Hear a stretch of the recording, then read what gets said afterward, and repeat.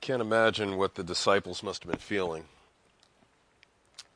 Their master, their King of Kings, their Lord of Lords had been with them since the last 3.5 years. And this was a different night. He got up from the table and he took off his outer garment, which was probably shocking to them. He wrapped a towel around his waist. He grabbed a basin and a jar, and he washed their feet. And you remember what happened. Peter's like, "Don't wash my feet." And Jesus says, "Unless I wash you, you don't have any part of me." And if you remember from John chapter 13, because this is still in the same context, Jesus washed Judas's feet. You know, it's one thing to wash his other disciples, but he washed Judas's feet. And Jesus knew all things. Jesus knew that when he had chosen this man was going to betray him. So 3.5 years earlier, when Jesus chose him, he knew that this man was going to betray him. But he washed his feet. And then you remember that Jesus, even in a level of grace, had Judas sitting right there beside him. And he gave Judas the first morsel, even in a show of friendship. Even to the end, Jesus is showing, "I love you."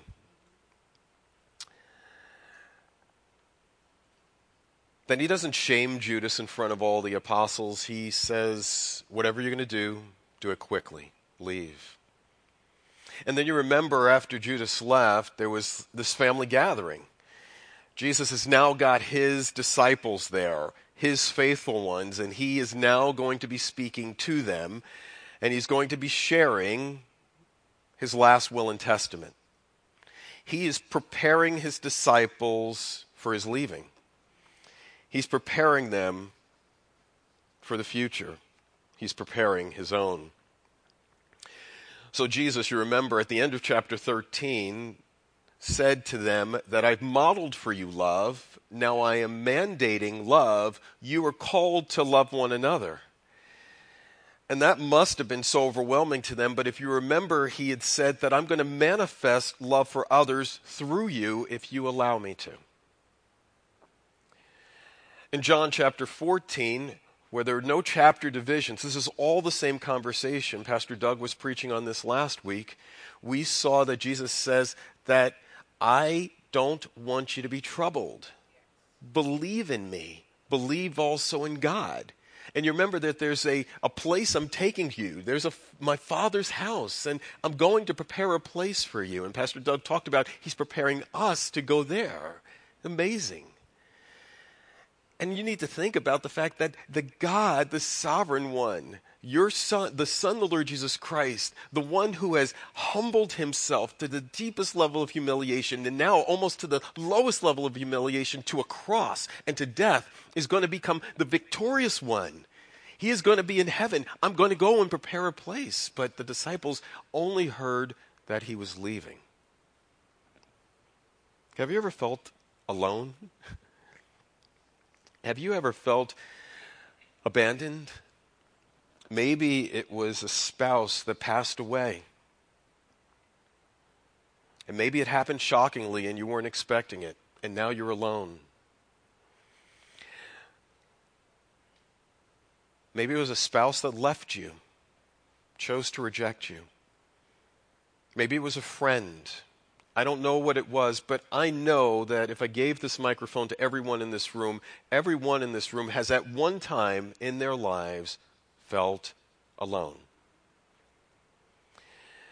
And I'm hoping today that what you'll hear is that you are never alone. What Jesus wanted to say is this: I'm leaving you, but my leaving you is going to be for your good. They couldn't imagine it. In fact, if we were to ask each of us today, if I were to ask you, if you had Jesus here, would you rather have Jesus here physically, or would you rather have the Holy Spirit The vast majority of us, I know, I've heard people say it. I want Jesus so I could see him and touch him. But Jesus encased himself in a human body, so he's at that one place. And he says, I want to go right now, and I want to send my Spirit so that he could be living in you. That my Spirit will be in you and go with you wherever you go. Wonderful, what a wonderful word of comfort and healing that must be. So as we come to John chapter 14, 15 through 31, what I want you to hear today is this. You are never alone if you're in Christ. Jesus began this section by saying this. Hear his word. If you love me, you will keep my commandments. And I will ask the Father, and he will give you another helper to be with you forever. Even the Spirit of truth, whom the world cannot receive, because it neither sees him or knows him. You know him, for he dwells with you, and he will be with you. I will not leave you as orphans. I will come to you. Yet in a little while, the world will not see me any longer, but you will see me. Because I live, you will also live. Would you pray with me? So this morning, Lord, help us to be in that upper room. Help us to hear your Son. Help us to marvel at his last words, his last will and testament to us, Lord. He bequeathed to us your word. He bequeathed to us your Spirit. He bequeathed to us peace. So, Lord, I pray for us as we go through the difficult times of our lives that we will hear that we are never alone. Help us to hear that you've given us amazing promises, promise after promise after promise to bless us. So fill us with your Spirit today. Help us to bring glory and honor to your name today. Help us to reflect you today. In Jesus' name, amen. So, you remember as Pastor Doug Frolk talked about last week, Jesus had said just prior to this, he said that we're going to do greater works than Christ. And how in the world is that possible? And you remember Pastor Doug said that it is probably not in the quality. I've never risen somebody from the dead. I've never healed a blind person. I mean, I haven't done those type of things. And probably you have not either. So the reality is that it has to be something different. That greater works, in all likelihood, is that we have the benefit of proclaiming the gospel message to a lost and dark world. That Jesus Christ was there in that land at that time, but now the gospel, 2,000 years later, has gone out to almost every tribe and almost every tongue. You could see the map as that gospel message is spreading across the world. God is doing greater works in you and through you. But how does God do that? I believe that what we're going to see this morning is that greater works that Jesus will do and the fact that you're never alone comes down to four things I want you to see in this passage. One, that you need to be led by the Spirit. Two, you need to be united with Christ.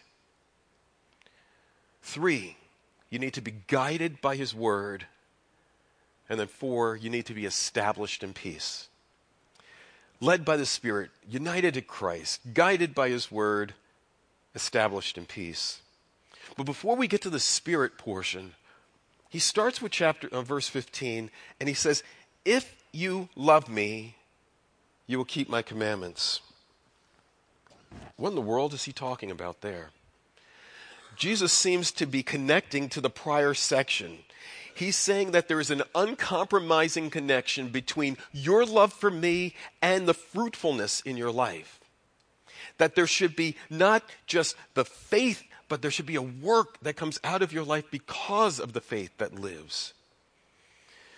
D.A. Carson puts it this way, that there are two links that tie this verse to what precedes. The prospect of doing greater things anticipates a need for enabling power, the manifestation of God himself by his Spirit. See, if we're going to go and preach the gospel to the world, I need to be enabled to do that. I need to be empowered.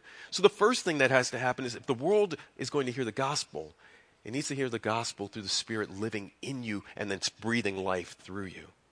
But then there's a second element. There's an obedience theme.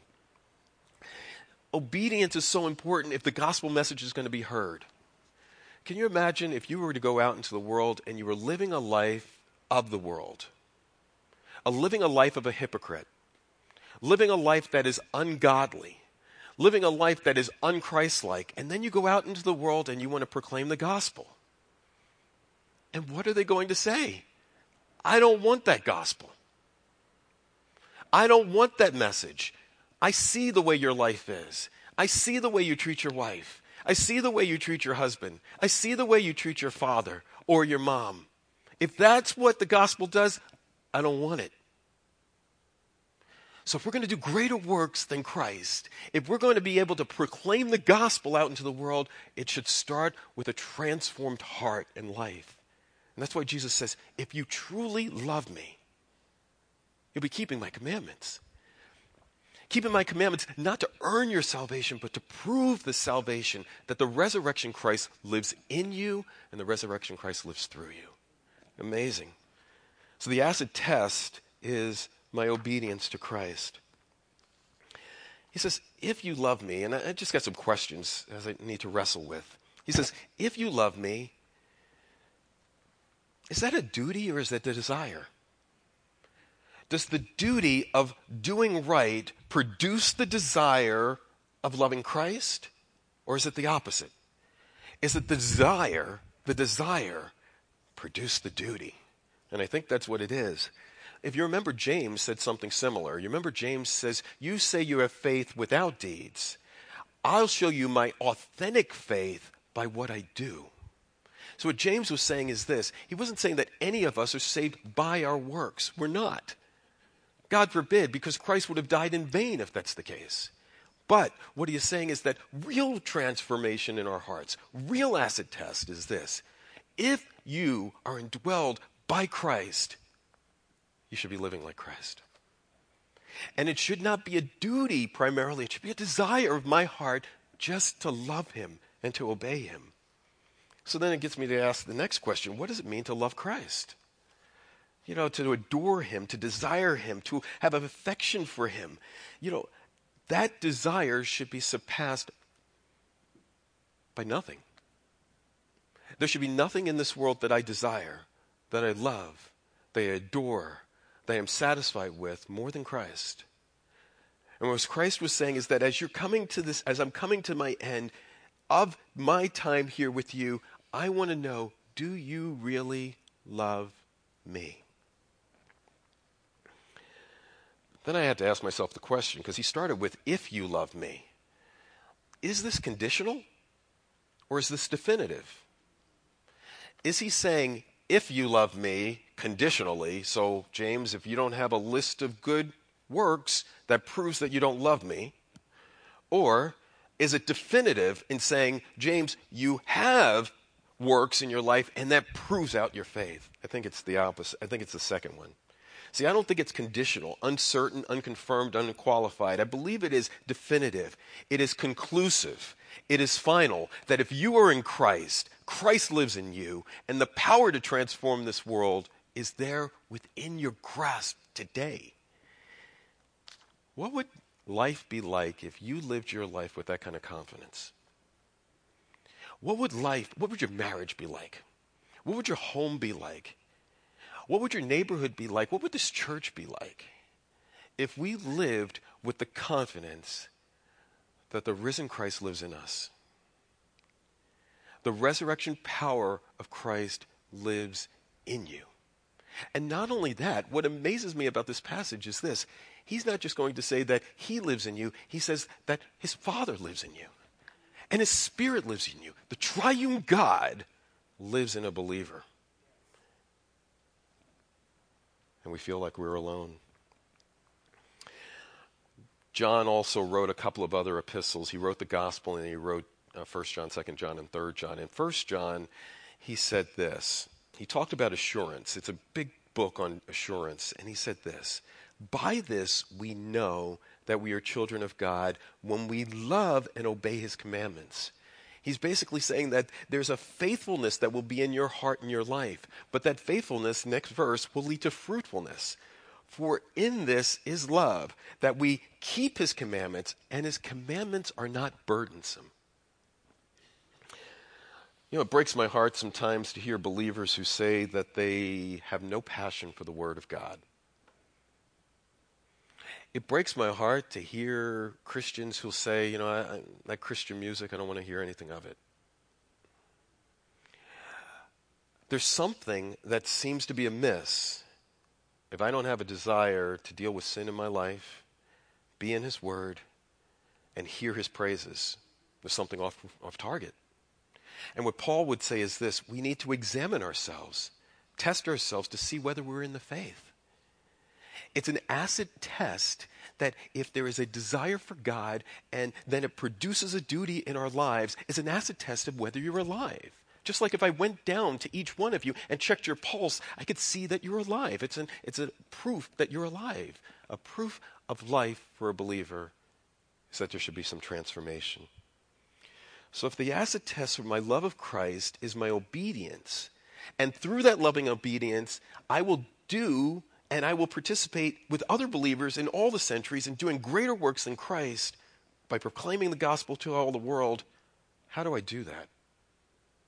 How in the world am I going to actually do this? Because if it's simply by my obedience, I fouled up 500 times already this morning. If it's just by my simple obedience, if it's that case, I can't do it. I can't. And the disciples on top of that probably heard this. Not only does that seem crushing because I can't do it, on top of that, it seemed crushing because, Jesus, you're leaving me. And Jesus said to them, I want you to know in the midst of your discouragement, in the midst of your fears, in the midst of your troubles and your trials, he is going to give them promise after promise after promise to reflect them upward to him, to his Father.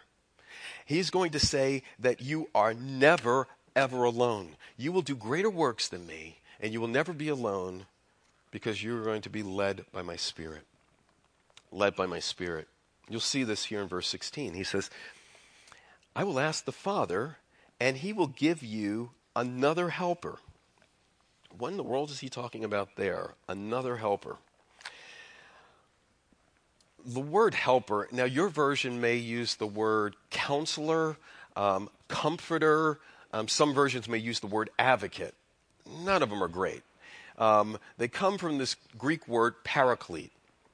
And what it parakletos, and what it basically means is one who comes alongside. Now, in some extra biblical writings, it was an attorney who would argue in your defense. Some people would hear the word counselor, somebody who would comfort you. And others would hear helper. The problem with each one of those words is it doesn't make the whole difference here. There's clearly a legal element where where the Holy Spirit comes into your life and reminds you that if you're in Christ, you are justified. You're declared not guilty. He is telling you that you're legally right. He's advocating for you. That's true. There's a point where he is a counselor, but when we think of counselor today, you think of somebody like me, a comforter, right? But he's more than just a comforter. He's more than just a director. He is the one that knows you. He is the change agent. So counselor alone doesn't do it. Helper almost sounds like he's subordinate to me. That he's like my submissive. But he's not. He's the eternal God who lives in you. So that's what my version uses the word helper. Your version may use something different. But let's go back to the word another. Because this another is another interesting word. In Greek, there are two different words that can be used for another. One is hetero. And that is where we talk about it is one of a different kind. But that's not the word that Jesus uses here. He doesn't say that I'm going to give you one of a different kind. He uses the word allos, which means one of the same kind. So when Jesus says that I'm leaving you, I'm not leaving you with somebody who's less than me. I'm leaving you with somebody that is equal with me. The Holy Spirit lives in you, And he's co-equal with God, co-equal with Jesus in every way. I wish I had time to talk to you about all the passages in the Old Testament that speak of the works of the Spirit. But oftentimes what we'll find in Scripture, the Holy Spirit would come upon people in the Old Testament. He is the inspirer of Scripture. He is the one that brings life. He is the one that brings change. But he would come upon a person in the Old Testament. But something dramatic changed at Pentecost. He didn't just come to be with you. He came to live within you. Amazing. This Holy Spirit is this amazing helper. There are some churches today that teach that some believers have the Holy Spirit and others don't. The Bible seems to negate that clearly. The Holy Spirit is a gift to all believers. It's not something that you do to earn it. It's not something that you do to gain him.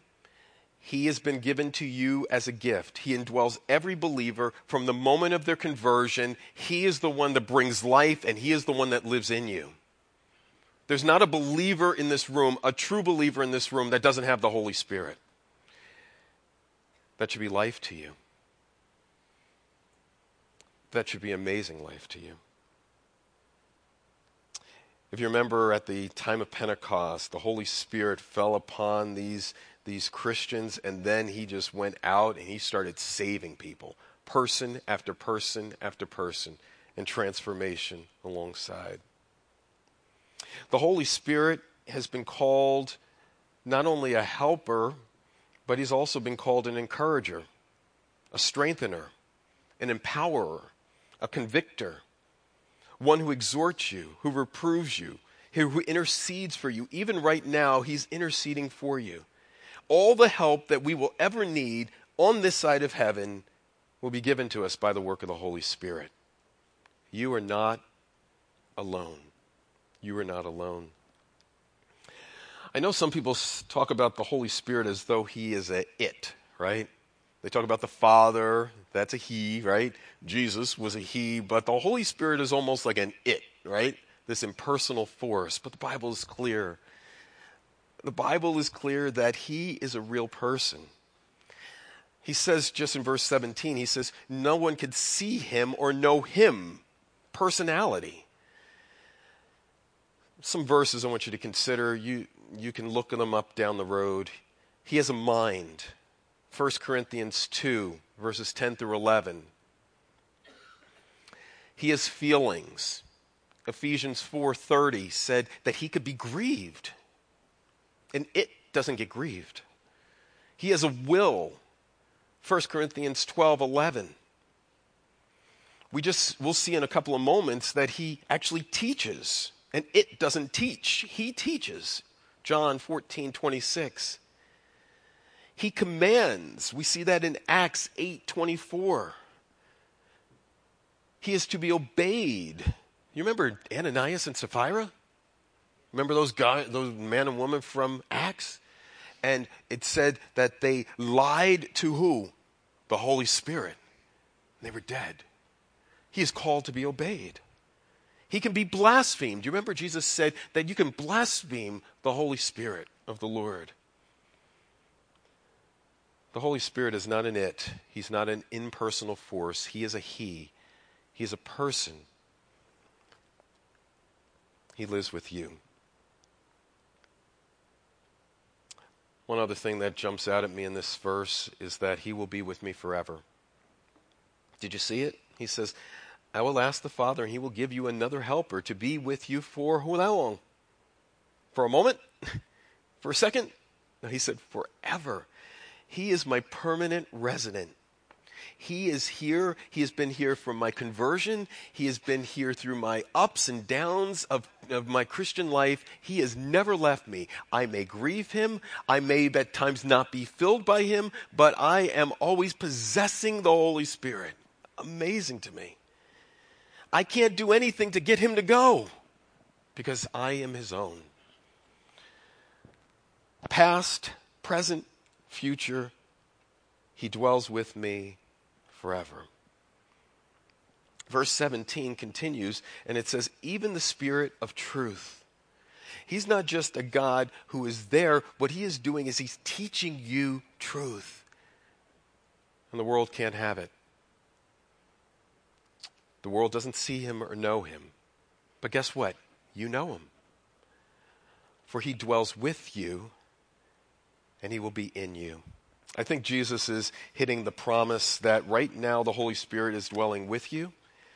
But after my resurrection and after Pentecost, the Holy Spirit is going to be dwelling in you. So the first thing I need you to know is this. You will do greater works than Jesus, and you will never be alone because you are going to be led by the Spirit. There's a second thing I want you to hear. Not only are you led by the Spirit, but you are united to Christ. Verse 18. Jesus said, I will not leave you as orphans. I will come to you. Literally, he means, I will not leave you fatherless. I will come to you. Now, the commentators are kind of all over the map on this one. What does he mean by I will come to you? Does he mean that I'm going to come to you at my resurrection from the dead? That I was dead in the grave and now I've been brought back to life? Probably. Another possibility is this. I will come to you by my Holy Spirit who I've just told you about at Pentecost. Probably. Or could it mean the second coming? That when Jesus Christ comes back in his fullness, we'll all be brought home to him? Probably. I just said probably to all of them. So which is it, James? Probably all of them. You're united with Christ, and he will not leave his orphans because he's going to come. He was resurrected from the dead. Resurrection power lives in you today. He will not leave you because his Holy Spirit came upon the Christian church at Pentecost and hasn't left. And we are going to glory in heaven. And we're all going to meet him again today in that future time. So there is this, I am not leaving you. Past, present, or future, I'm with you. I won't leave you. So what does it mean? Because he says, yet, verse 19, yet in a little while you will see me no more, but you will see me. I think that's the death. But because I live, you will also live. And then he says in verse 20, in that day you will know that I am in the Father, and you in me, and I in you. Do you hear that connection? That I am connected to the Father, Jesus says, and you are connected to me. And I am living in you. And now you're connected to the Father. And now we're giving you the Spirit. Amazing. It just blows my mind. Verse 21 says this, whoever's my commandments and keeps them, he who it is that loves me. Jesus, you're going back to that commandment thing. Yes, I am. Because I want you to know that an acid test of your life and love for me is that you are living like me. By my power and by my grace. So what does it mean that you're united to Christ?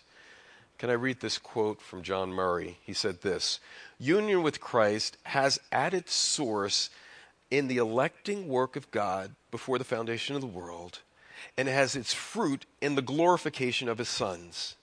From the perspective of God's people, it's narrow, it is broad, and it is long. It is confined to space and time. It has an expanse of eternity. Its orbit has two foci. One, of God's work in your life from all of eternity. And two, the glorification of Christ and the manifestation of glory through you. Whoa. The former, his work, has no beginning. The latter, his manifestation of grace through you, has no end. I love that. That what God has done for us is that he has connected us in Christ. You are in Christ. Before this world was ever created, God chose you, Ephesians said, to be in Christ.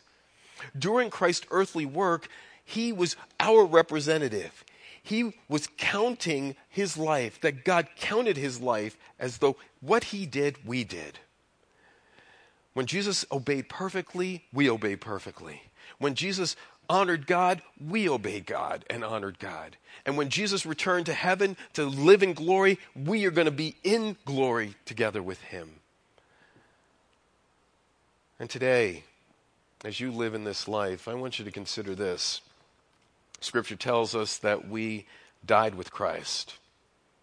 Now you're alive with him. Scripture tells us that you have new life in Christ. Scripture tells us that every action that you do can only be done in the power of Christ. Scripture tells us that this body of believers, this believing community, is because Christ is bringing us together. We're in Christ. Christ is in us. We are like Christ. The Father is connected to us, and the Holy Spirit does all of that connecting work. Think about the personal fellowship with Christ that you have today. Think about the union with Christ today. We will do greater works than Jesus, and we will never be alone because we are led by the Spirit. We will never be alone because we are united to Christ. We will never be alone because we're guided by his word. Look in verse 25. It says this, "These things I've spoken to you while I am here, but the Helper, the Holy Spirit, whom the Father will send in my name, he will teach you all things and bring to your remembrance all that I've said." What were the two things that Jesus did primarily for his disciples? Outside of the cross, what were the two things that he did? He taught them and he counseled them. He taught them truths. You remember, he opened the Old Testament to them. They couldn't understand the Old Testament. He opened it to them. He taught them truths. And what was the Holy Spirit going to do? Teach them truths. And what would he do? He counseled them.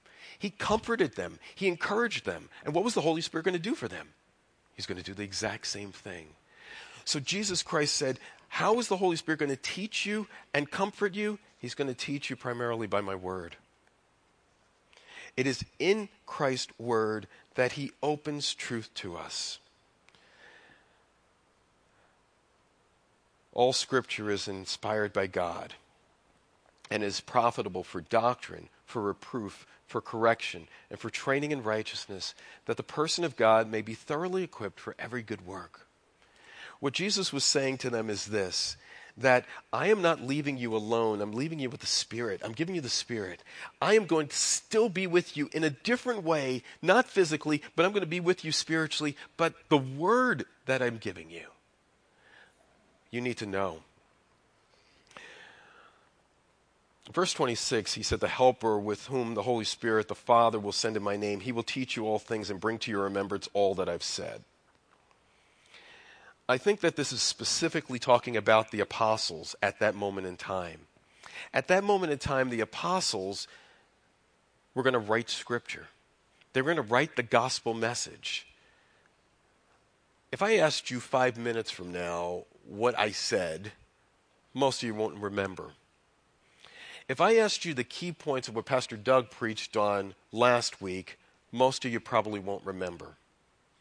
If I asked you what Pastor Tim preached on the week that we had our Community Sunday, most of you probably won't remember.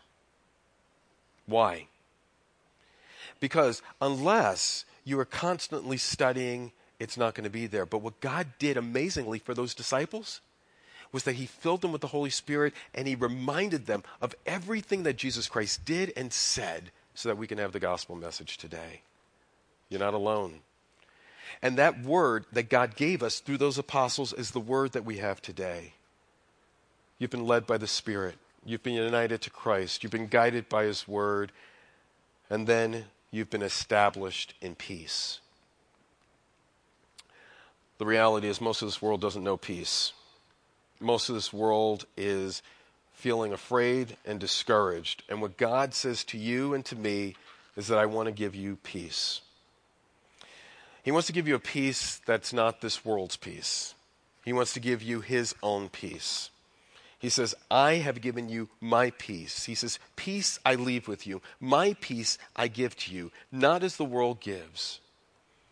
You know, think about it. Some of us have received inheritances from people who've passed on.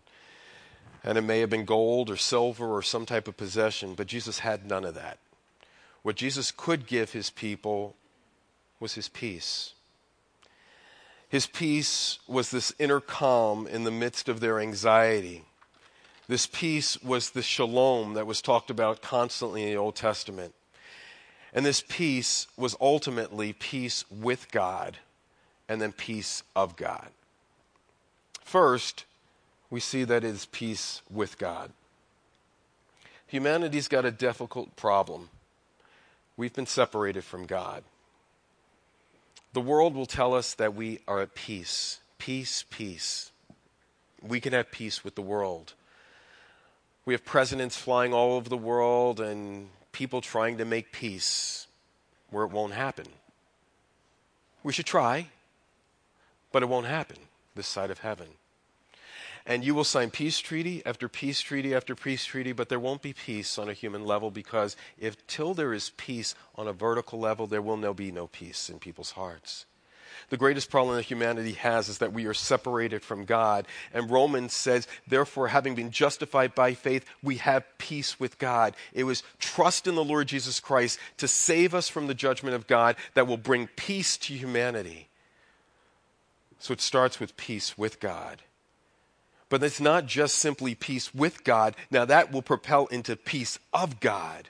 That what God wants to do in the most difficult times of your life, He wants to remind you that you are reconciled with Him, and then He wants to bring you through that dark valley so He can know you and see you. I want you to know that the peace of God is subjective. It comes and goes. It feels strong at some days and it's low other days. But the peace with God doesn't ever change.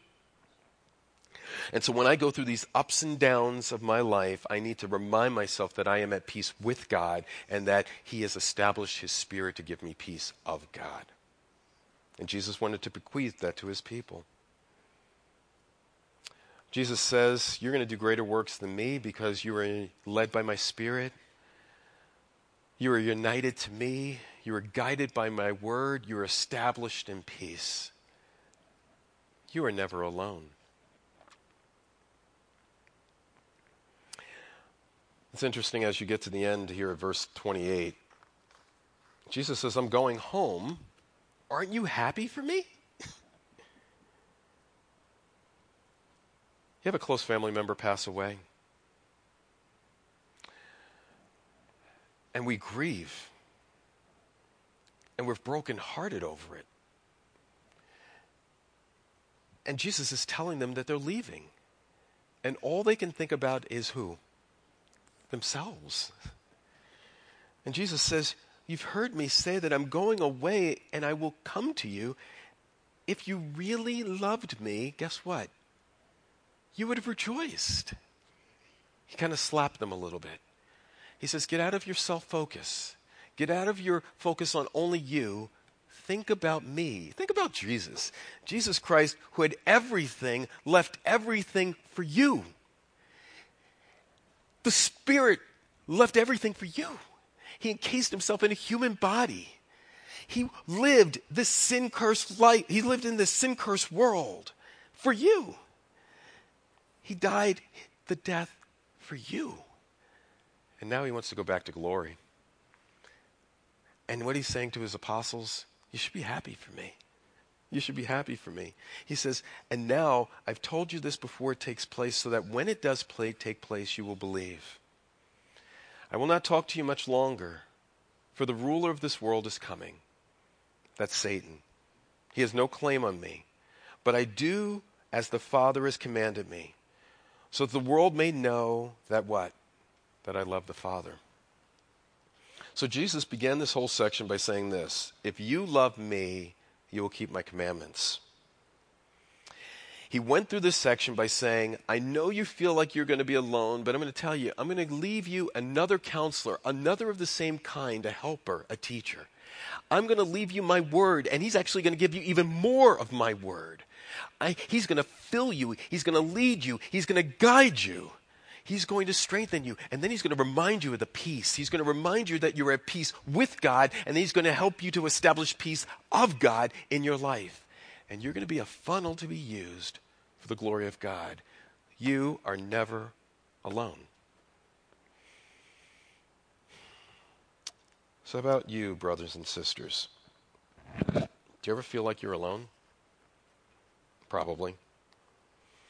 I would bet you that the times that you're feeling most alone is the times that you're not seeing the beauty of the gospel. Take a pulse every once in a while of your life. Do you see obedience?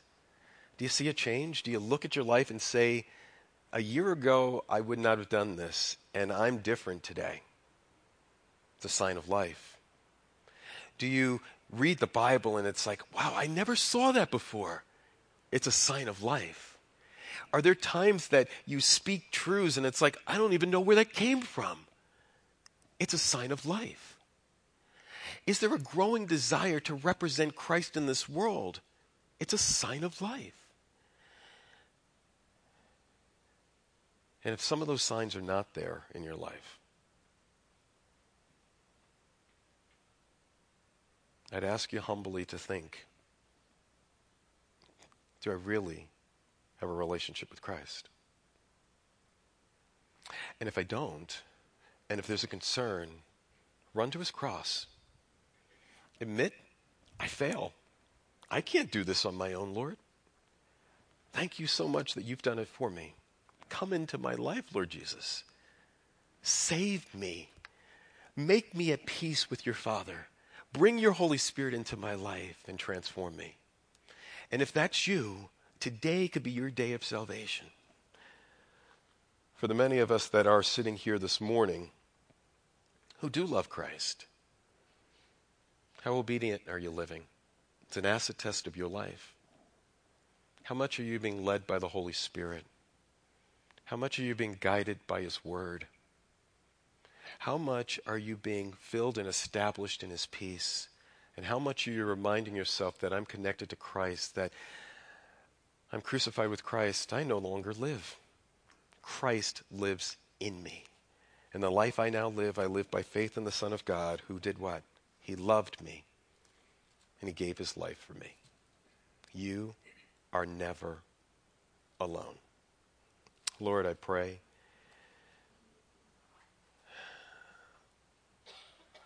this morning as we sit here, Father, I can't imagine what it would have been like for the disciples.